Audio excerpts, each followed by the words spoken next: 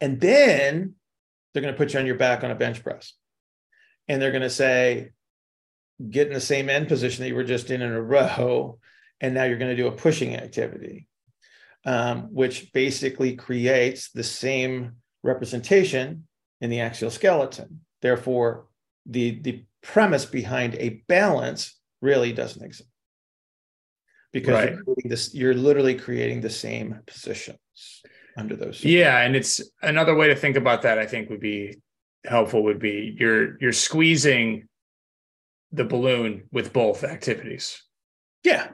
So we talked about that pressure of the hose. Welcome to Reconsider. I'm Bill Hartman. This is the podcast to challenge you to ask better questions, to look beyond traditional models of thinking and arrive at better health and fitness solutions.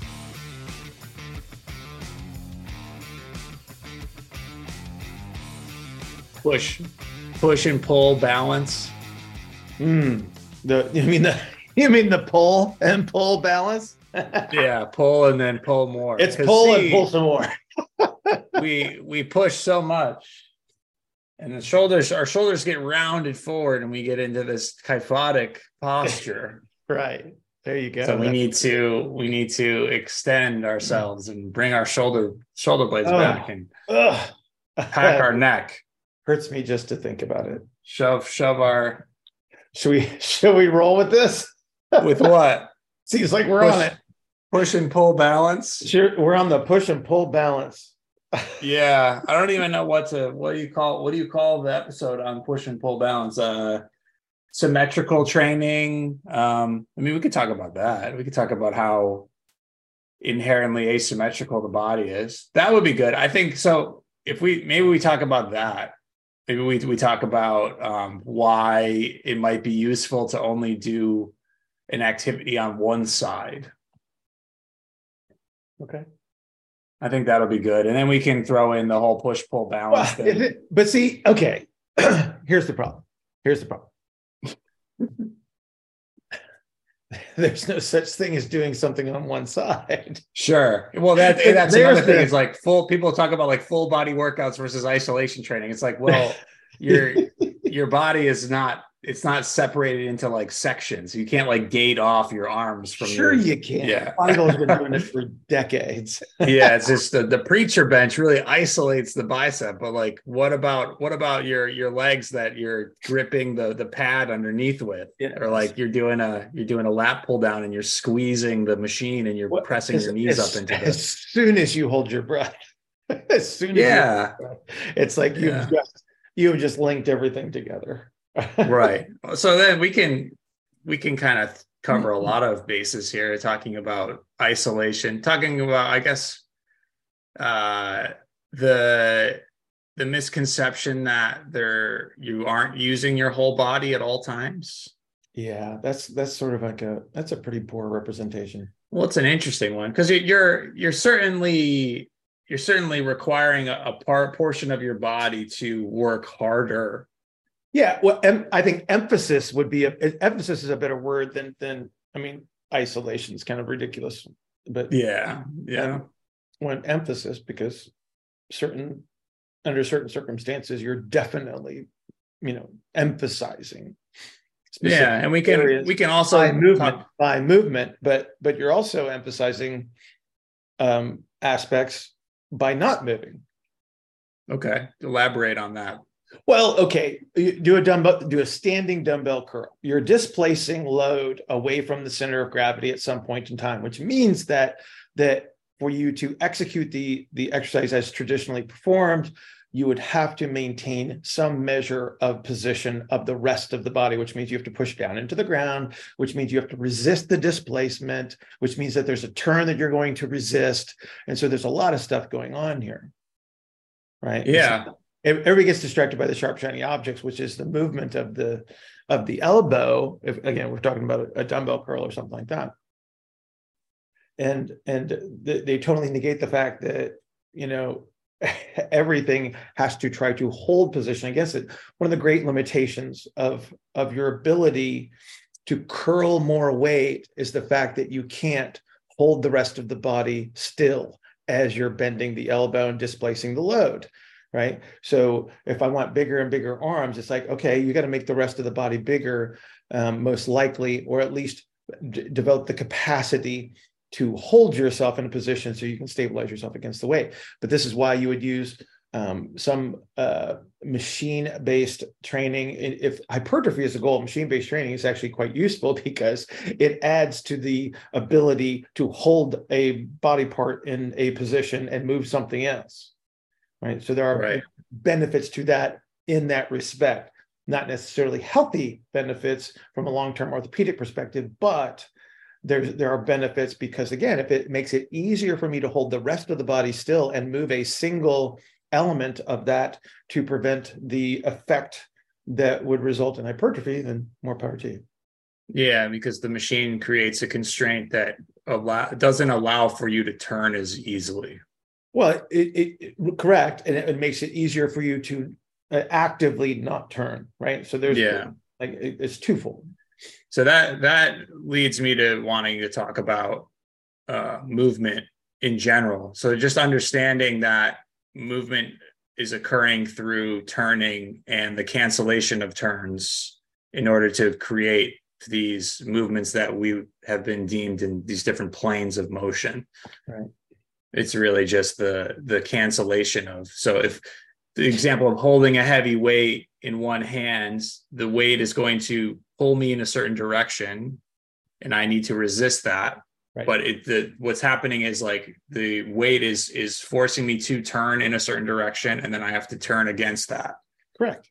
And we use this all the time intentionally. So, it's something like a suitcase carry. You're carrying weight in one hand, and then there's an effect on the carry side, and then there's an effect on the non-carry side. If we could actually divide the body into two sides, which we can't, but point being is we're creating a turn. We're intentionally creating a turn in one direction, and then we're going to negate that, and then the negation of that turn results in most likely the effect that we're actually trying to achieve. So, for instance, if you're carrying a kettlebell in your right hand, the amount of internal rotation that you have to apply to the ground on the other side of the body actually increases for you to hold position against that resistance. Otherwise, the resistance would tip you over in the direction of the resistance. And it actually does. Like in some cases, the weight's just too darn heavy and it's going to pull you over. And you can see that one a mile away, right? Right. Well, that comes down to starts to come down to the physics of like where your center of mass is, where you are standing within your center of gravity, how tall you are, so that what sort of structure you have. Are you a wider individual or are you a narrower individual? Because that's going to change where your center of mass is. Correct. And that will change the amount of space that you have underneath you in order to manage that center of gravity. And then with this example of holding a weight that's shifting me off of that, it'll be easier to knock a narrower individual off of that center of gravity or outside of their center of gravity. Right, because they just have a smaller space to land in to begin with. Yeah. Right. So then, okay. So talking about, I don't really know what we're talking about still. I'm still waiting for it to like kind of solidify into a unidirectional thing, but maybe that's not what this episode is going to be about. So we've talked about this is the potpourri of well, yeah, I'm hoping by the end we'll do that thing they do on TV shows where they let all these different characters have their arcs, and then eventually it all comes back together at the end. Oh, there we go. That's what we're gonna try to do into the Recon universe. Yeah, the extended. We're in the extended universe. This is the Elseworlds episode. where we talk about like push, pull, balance, and full body training and stuff like that. Oh, yes. There's let's kind of talk about let's expound more on how you can't really do anything on one side, or you can't really do you think you're doing like a single arm exercise. So like if you're doing a single arm press with a dumbbell, or you're doing a single arm row with a dumbbell, you're not isolating one side of the body. All of the other parts of the body are managing what's happening on the other side, and also, and many times contributing to the motion of of that exercise. Right. I mean, so in some cases, the other side is actually a point, like a center of rotation. In some cases, it is moving in the opposing direction relative to the movement that's taking place. Again, this is what promotes the emphasis versus, and this is where you'll probably see people. And my consumption is very low, but I'm sure that there are people that are demonstrating exercises somewhere in the world. And they're saying, this is why you do it this way. They're not expressing this concept, but they will say, as a point of emphasis, if you're trying to train this muscle group or whatever, this is how you would, limit your technique. Whereas if the technique was looser and you're creating a pivot point that is no longer in that same place, you're not going to get the same effect. And again, you'll see the technical glitches throughout. I think a model, a useful mental model for people to have, or just an image to sort of analogize with, would be to show what's actually happening when we move a limb, would be like the wacky, wavy, inflatable tube man. That to a certain degree, I think that would be useful. Yeah, I mean, just understanding what's so, because I want to get back to talking about what many would refer to as regional interdependence, or the fact that you can, there's a nervous aspect, but there's also a mechanical aspect to why, if you have an injured arm, like you injure your left wrist, why is it that it seems that people who continue to train with their right arm and the rest of their body are actually able to recover faster than someone who just stops training upper body altogether? Well, I think there's a couple of perspectives, and I think that there's probably something that holds a little bit more weight than the opposing perspective. So the one thing is like, they'll say, well, if you train the unaffected limb, then you can still maintain strength. So they're going to use the word strength.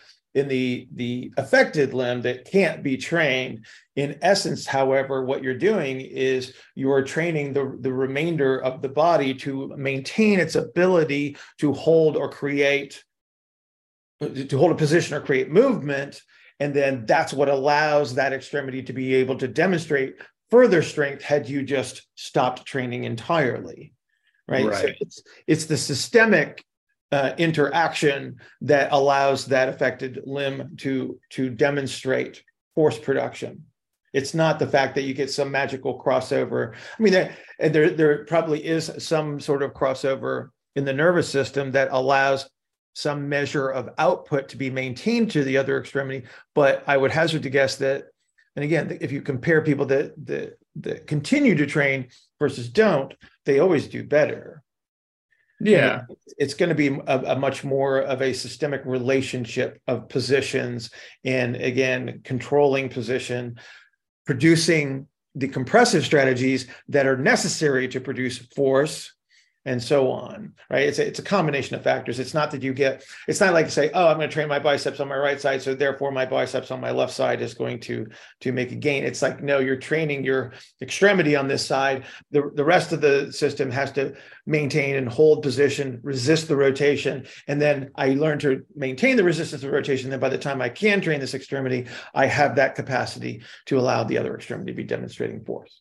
Yeah, and I think it's useful to understand that so when you're talking about like maintaining pressure and compression and all of these things, it's the compression that your body can create, like say centrally. So say rib cage, pelvis, what people would call their core, things like that. Yeah. Spit your coffee out this morning. Hang on. So I'm treating for chest pain. Trying to look past the people thinking that, okay, well, my tricep is what's pressing the barbell up in a bench press. It's really the pressure that you can create in your body that can kind of extend out toward the extremities, sort of like that. When you're talking about blowing air into a tube or into like a balloon, and the balloon expanding away, That's Right. sort of what's happening when you're pressing a Except weight that off of your chest. it would be take that air, squeeze the balloon, Yeah. right?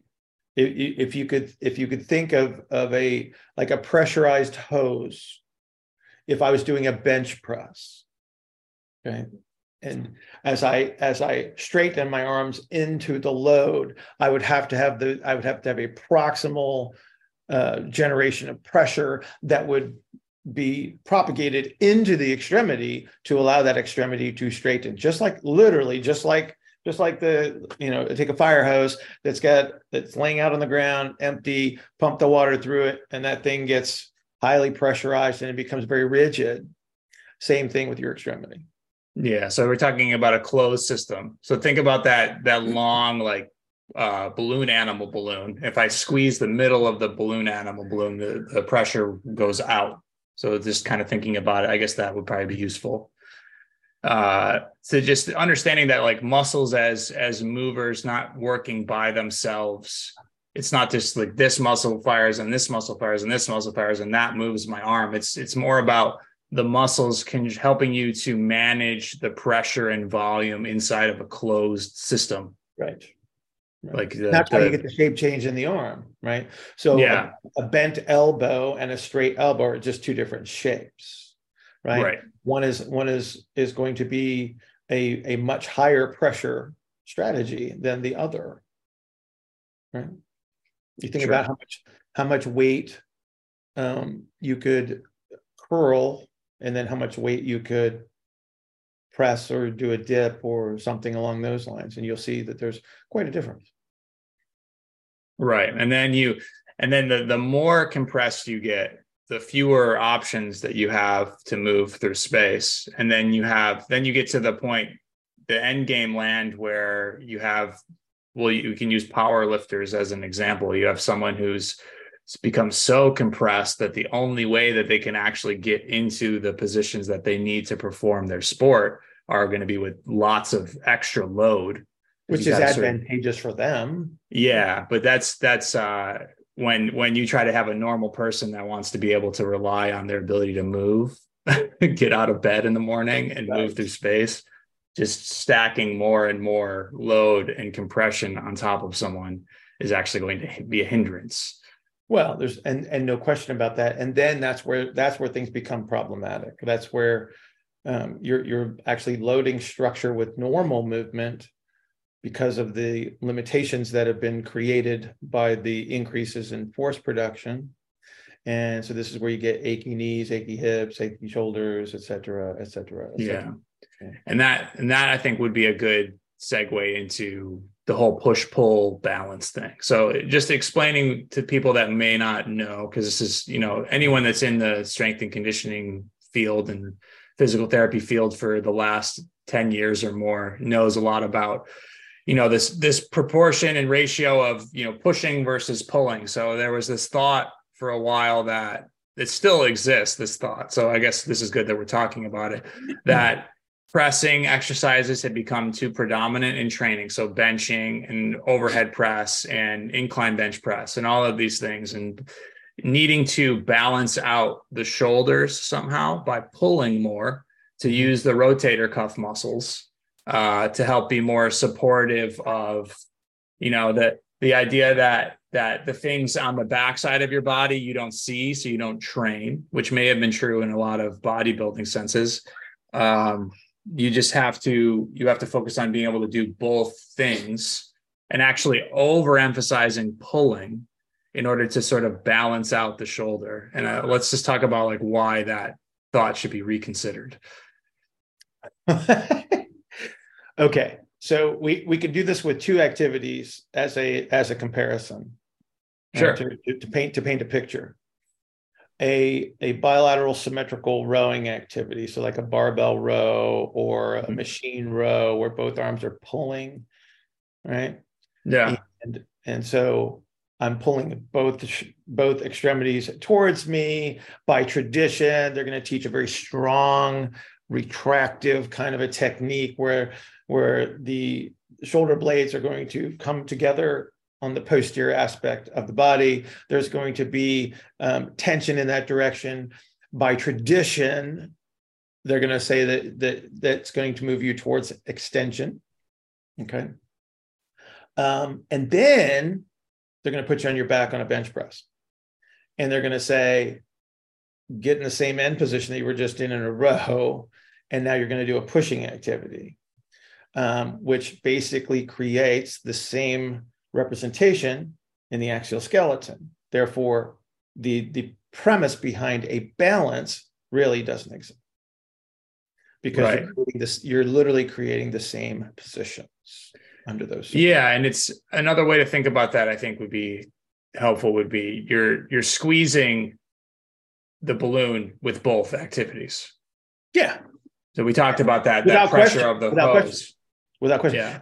For a couple of reasons. So for a couple of reasons. So anytime I do a bilateral symmetrical activity, so if I got two hands on a barbell, two hands on any bar, chin up bar, whatever, you are canceling out rotations, right? So I'm either turning both rotations in towards me, or I'm turning both rotations away from me under the circumstance, right? Versus if I was going to turn from right to left, right? I have this representation of turning in on one side, turning in on the other, and that's what creates the turn. Whereas if I'm negating a turn, I have to turn both sides inward towards myself or both sides away. And that's basically what we're doing under those circumstances. Now, the thing that we should be addressing is the ability of the scapula to move through its full excursions relative to the axial skeleton and relative to the humerus. That should be the goal from an orthopedic health perspective, because what this does then is it gives us all of the available movement options that we should have, versus continuing to train a reduction in those movement options. But here's the pickle. If I want to learn to increase force production, AKA I want to get stronger in the gym, I have to reduce the number of options, because the greater the relative motions, the harder it is for me to produce force. If I can negate those relative motions, just like we were talking about negating the turns, I can actually increase my force production. So there's a trade-off. There's always a trade-off. So the solution to force production is reduction of relative motions. With the consequence of reduction of relative motions is I'm potentially limiting my movement options and creating problems. So there you go. So there's the tough decision to make. Right. It might be helpful for people to know the sort of hierarchy when you think about movement and just the human organism and the things that we need to be able to do. The ability to move and expand into a space is going to be sort of fundamental. So the ability to absorb force. We're talking about force. We can use your chart, your fancy little chart that you've made up of, absorbing force, producing force, producing force quickly, and be able to do it repeatedly with, some type of endurance. And I'll throw the image up if that's okay with you. Of course.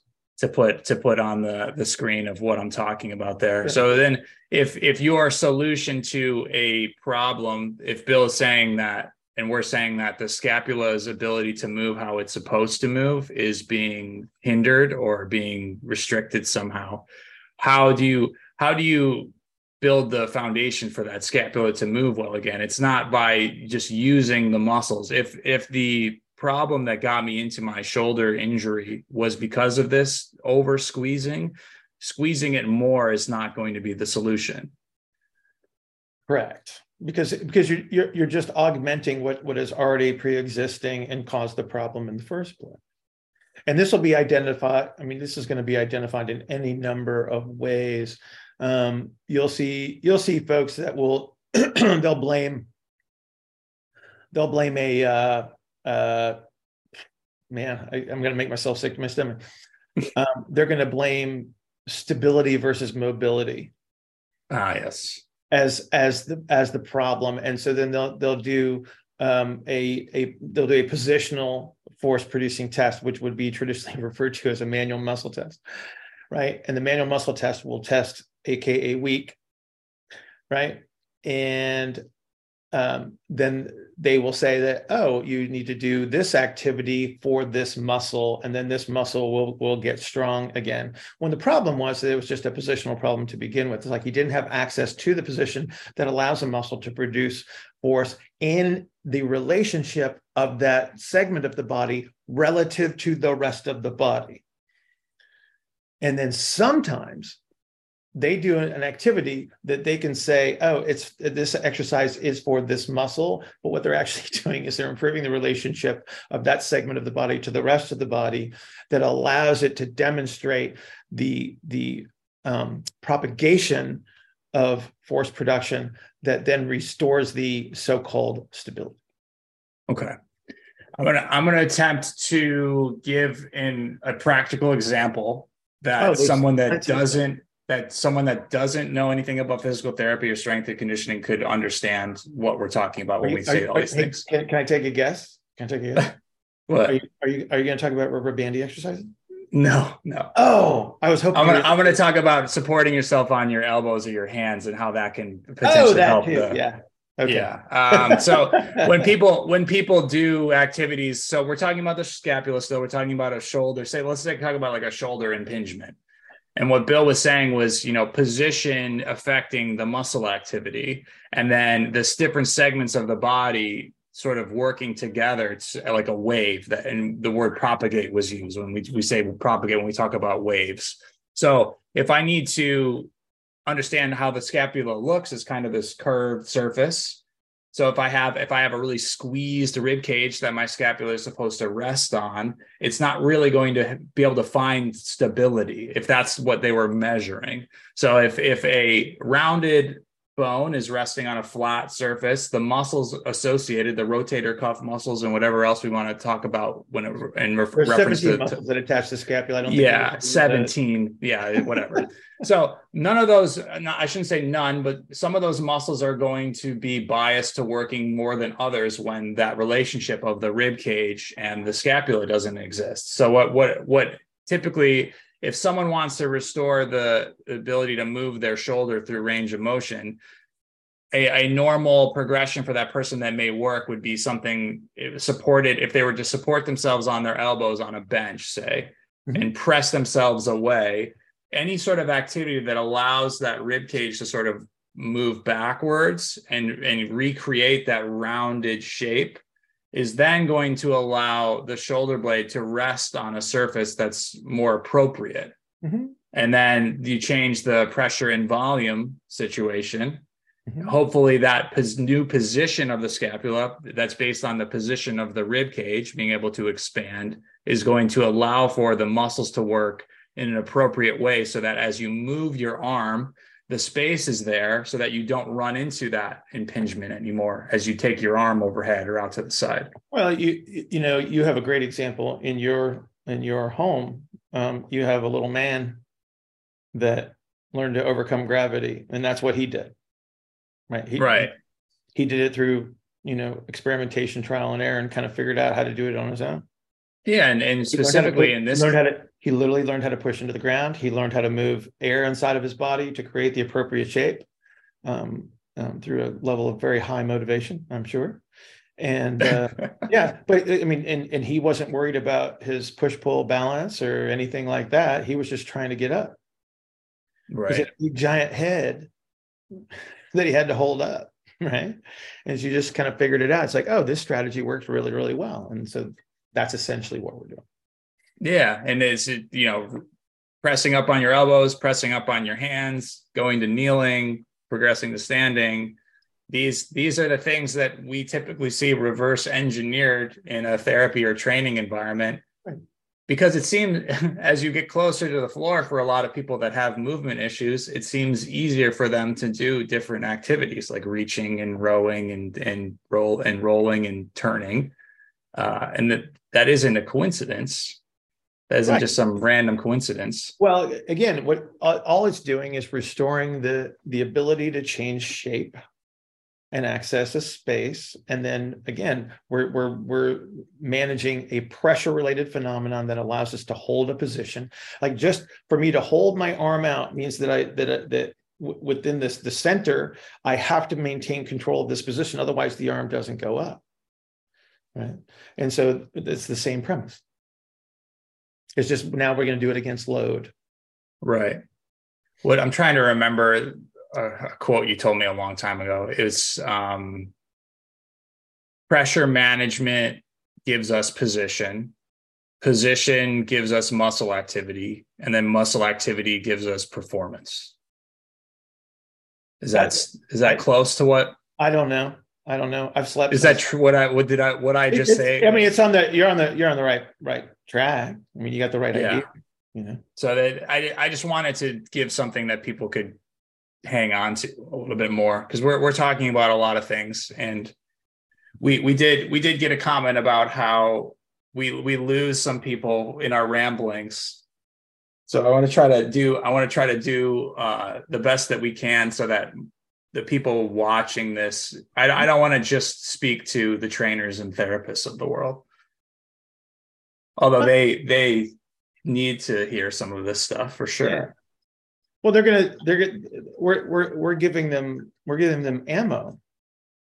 Yeah, that's true. But I guess the goal when we set out to start doing this was I would like this to be something that a trainer or therapist could say to their client or their patient, hey, listen to this.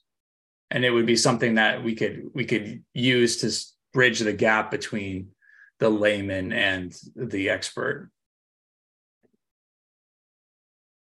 Well, you know,